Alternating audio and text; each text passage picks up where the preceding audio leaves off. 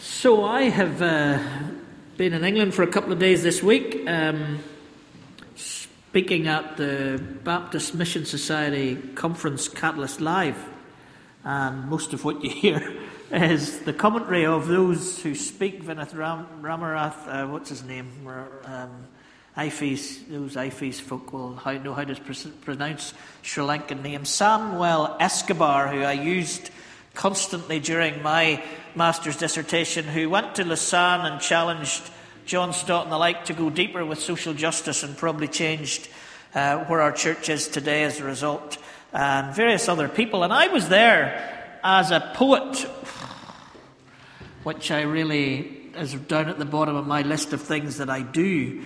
And yet, I'll be honest with you, of the 9 books that I've now thrown out there among you, there might be a good one in it. So maybe in the new year I'll find that I am a poet, but I was certainly insecure and feeling inferior and outside my comfort zone. But it was a thrill, and then who would have guessed it? I was asked to do a poetry reading at last night's C.S. Lewis Festival. What is going on with the world? Anyway, I say that to lead into the first the introduction, which is one of the poems I used this week, and I told a story, and some of those who are in the story are alive and well with us today. I'm sure I've shared this before, but it leads us perfectly into this morning's reading that David has read.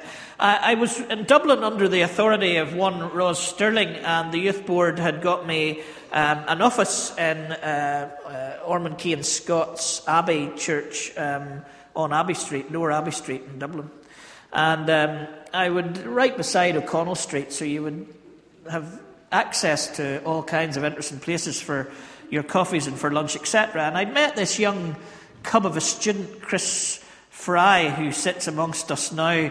23 years later, I was living with Dave Adams, who's on my... This is surreal almost this morning, to my right. And this particular day we were going out for lunch, Chris and I, and Paddy was on the door, and Paddy was signing in the aerobics class that met in the church hall, and I would have a conversation with Paddy. But this day as we're going out, Paddy says to Chris and I as we're leaving, "Out into the flowing tide, lads, out into the flowing tide."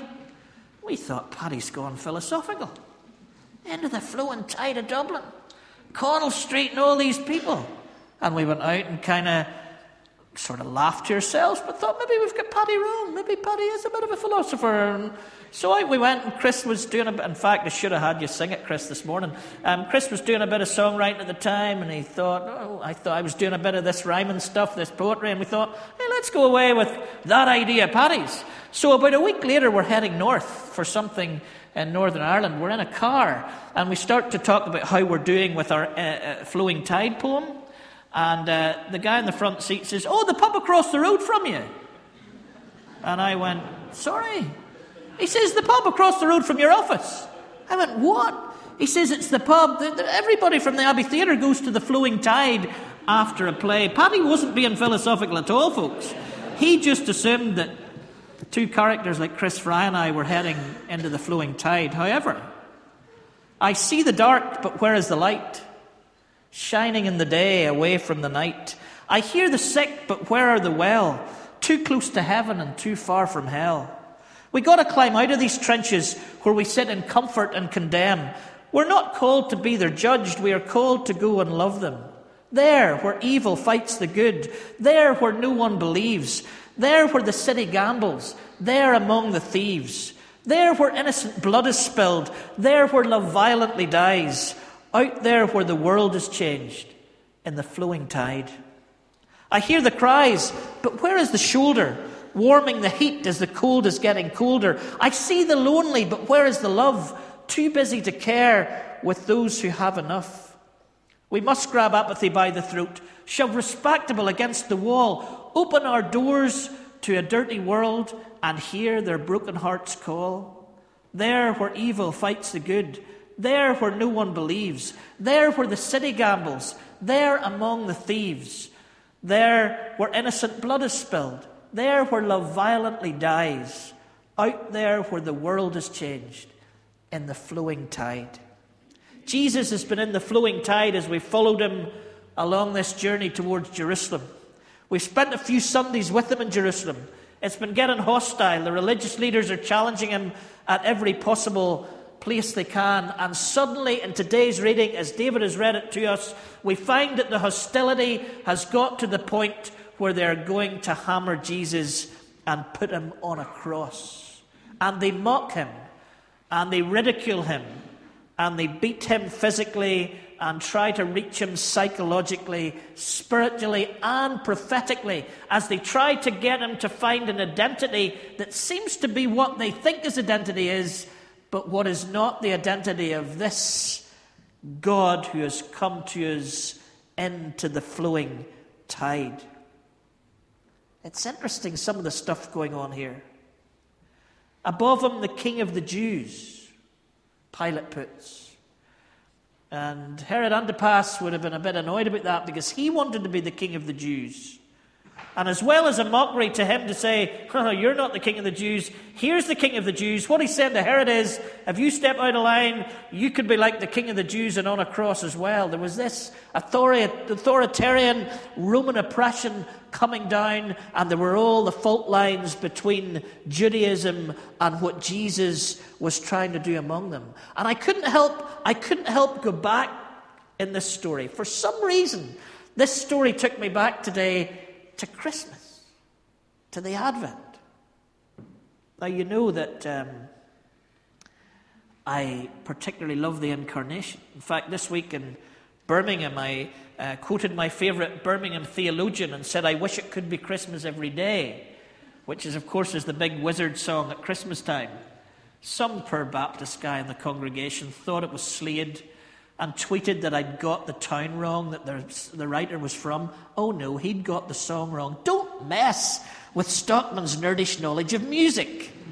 But I do. I wish it was Incarnation every week. I wish we could sing Christmas carols, well, at least the good ones, in the middle of July, because we shouldn't hide away the Advent to Advent any more than here we are singing songs about the cross and Easter in November, but nobody flinched. Now, I don't want Christmas trees up before December. I don't want to see Santa before December. I will have mince pies in August, though. But I don't want all the other razzmatazz, but I do want Incarnation for all the year round. And so as I looked at this passage this week, I couldn't help but getting myself back to what will change from the cross to the crib in the next couple of weeks in front of you. As we take the cross down for a season and we put the crib up, and as we start to look at Advent, we're going to be amazed that we see God as a baby in a manger. It's an unbelievable image. The God that created the universe, the holy God, in a manger of straw as a vulnerable baby. But what more today? God on a cross, where the cursed, those on the tree are the cursed. This is a strange place to find God. Like Christmas, like Advent, in Lent and at Easter, we find God in a very strange place. The other thing that happens in both stories is Herod's there in the story, isn't he? In both stories. Now, we know Pilate's the one who technically puts him on the cross, but Herod was behind it, and that had been happening for the 33 years, had it not, because as soon as the baby's born, Herod checks the scriptures. Herod finds out that the scriptures are true. Herod finds out the place the Messiah is going to be born. He's the only one in the whole story that has the truth, and he goes to try and kill the Messiah, which he's watching happen before him right now. The politics of the world shuddered when the baby was born. The thrones around him wanted to get him killed. And so here in an outlay of the Roman Empire, thrones and political powers are involved in this story of God on earth. But it's not just political. This is personal. And just as I always say at Advent, the shepherds, the dirty, boggin, Ballymena, Culchie shepherds, walked right into the most holy of holies to kneel before a baby in straw. So we find in this particular reading, this end of the gospel story, that it's a criminal who is going to walk into paradise with the Messiah. It's a criminal, and it's personal. Today you will be with me in paradise. Here on the cross, Jesus is still being missional. Father, forgive them, for they don't know what they're doing. What kind of grace is that? What kind of otherworldly grace is that? And today you will be with me in paradise. No chance for him to get himself sorted out and go off the cigarettes and the drink and stop the gambling and do all the things that sometimes we have to do. No time for that. Just by grace, Jesus is reaching out from the very cross, missionally, to those who are broken in order to save. This week, there were many, many powerful addresses at this Catalyst conference. It's an interesting way they do it. You start at 9:10, and you have a speaker for 25 minutes, and another speaker for 25 minutes, and another speaker for 20 minutes. Then you have a coffee break, and you have another speaker and they're all different speakers from all around the world. And you don't get that, which, forgive me, I really don't like at conferences, where you're there to hear somebody incredible, and you get 20 minutes of them, and then we break into groups where people get 40 minutes of my ignorance, and then we bring it all back together again. I'm not interested in sharing with the people who don't know. I really want to hear what has the expert got to say. And so that's what you got at this conference, but it was 9 to 5, and it was full on, but everybody that spoke had something powerful to say. And not speaking in Birmingham, but leading us off in Reading was Sam Wells, who's the Vicar of St. Martin of the Fields, and he was really quite challenging. And it comes back to this Christmas idea that I've got to, but let me tell you where he brought us in. He brought us into a film that I actually haven't seen, The English Patient. I'm sure many of you have seen The English Patient. But he tells us, if you're like me and you're not sure of the story, very quick. Set in the Sahara, an affair begins between Almasy and Catherine. Catherine's husband Geoffrey finds out and attempts a murder-suicide by deliberately crashing his plane with them in it into Almasy. Narrowly misses Almasy. Geoffrey is killed instantly, but Catherine is seriously injured. So the husband is dead. Catherine, the one that Almasy loves, is seriously injured. And what does he do? He carries her into a cave, and then he leaves her and goes for a 3-day trip to try and find supplies and help for his beloved who is dying and dies. And Sam Wells was asking us about our mission.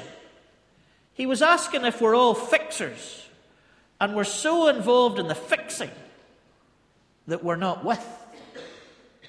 We're so involved in the planning, we're so involved in the cerebral, we're so involved in the programming. We're actually 3 days away, while the person that needs us just needs us to be with them, because in many scenarios that we are in our world, there won't be a fix. There won't be a fix. Yes, sometimes, thankfully, there are. But many times there's not a fix this side of eternity. And so he challenged us with that. And I couldn't help but remember a story my friend Sam Hill used to tell me about a young soldier who found his way back into the trenches after a battle. It might have been the Somme, I don't know. And he came back into the trenches, and he said to the person above him, his commanding officer, I need to get back because my friend's dying. And his commanding officer commanded that he shouldn't go because it was dangerous to go out there and it would be useless, and his friend would die and he might die, and he went against his commanding officer and set off across the battlefield and found his friend. And he was with his friend for not very long before his friend did die, and he scrambled his way back into the trench. And his commanding officer, in reprimanding him, said, I told you it was a waste of time. I told you wouldn't be able to bring him back. I told you, and you put your life in danger for nothing. And he looked at the commanding officer and he said, no, it wasn't wasting my time. Because when I got to him, he said, I knew you would come. I knew you would come. He didn't fix it. He didn't fix it. He was just with him. He was just with him. Just turning up, I keep telling you about on Elaku. Just turning up. Presence, Michael mentioned earlier. God with us, Emmanuel. The stable, the manger, Advent. God with us, Emmanuel. And on the cross, Samuel says, Jesus, when he's asked all these things, oh, come on, you could go to heaven right now, almost. It's a paraphrase, I know, but you save yourself. You don't need to hang on a cross. If you're the Messiah, imagine a Messiah hanging on a cross. Samuel said that Jesus stayed with us for as long as he could, even in the agony of a cross. He was staying with us in mission. In mission. Baby and toddler. Just being with people who come into our country or just being with people who need somewhere to take their child, or to go and have company or have presence. Youth work, Mornington, A Broken World on Lower Ormo, Zanini Bintwana, going into those kids that have been cast out by their families, have been left as orphans, being with presence, the 4S Club, all the things that we have talked about and prayed for this morning. Are we called to be with? To be with? 10:10. 10:10. The thief comes only to steal and kill and destroy. I have come that they may have life and have it to the full. Eli Haddad was one of the speakers. I don't know whether I'm pronouncing it at all right, but his nephew's over here this morning, and he might tell me afterwards, and you're very welcome, the two of you. He started speaking, and he's a theological principal in Arab Theological Seminary in Beirut. And he started speaking, and he said, my favourite verse in the Bible is, I have come that you might have life in all its fullness. And I'm going, he's my man. But then he unpacked it a little bit, and he took us back a verse. He took us back a verse, and he said, do you know, we're called into God's fold. Verse 9, I am the gate. Whoever enters through me will be saved. They will come in. Wait for this. This is what Eli was bringing out. They will come in and go out and find pasture. And what he was saying to us and challenging us this week was, mission is not about coming in. Fullness of Life 10:10 is not about being in here. Where we're going to find the pasture is out there, making disciples of all nations. That's what we're made for.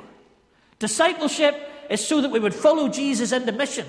And it's going to be in the dangerous places, out there where the city gambles, out where no one believes, out there among the thieves. That's where the pasture is. That's where God is going to teach us and form us and help us to understand what faith is and what truth is. Yesterday, Eli was in Belfast for the weekend, and we went down to Avoca and had lunch. And he said to me, Steve, I tell them in Lebanon that we need to get Coca-Cola.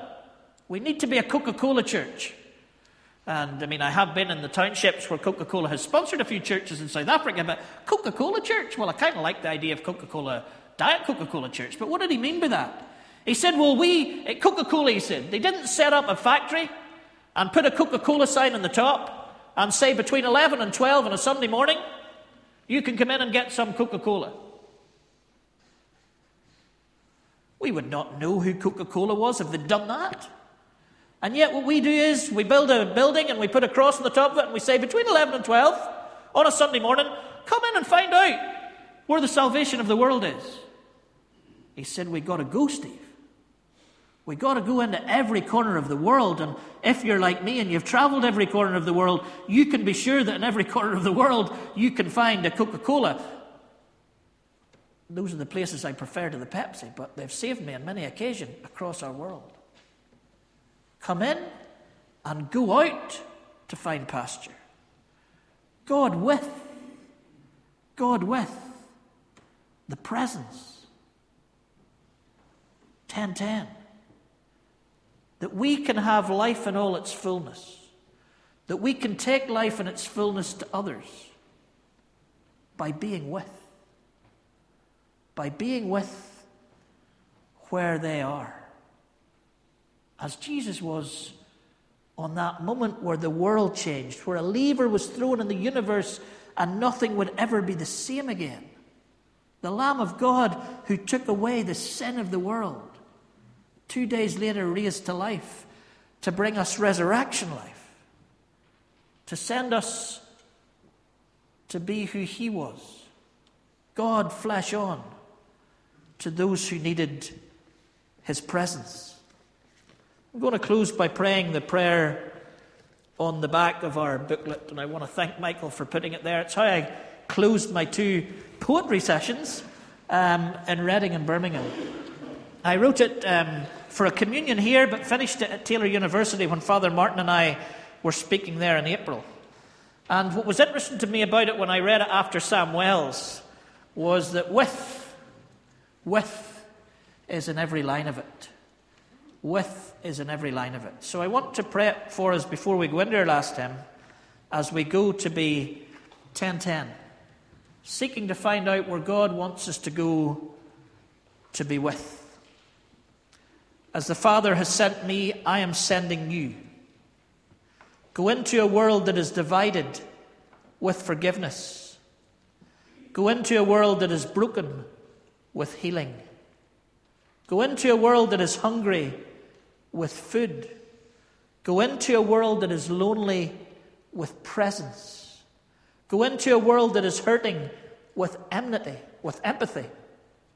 Go into a world that is overachieving with grace. Go into a world that is alienated with love.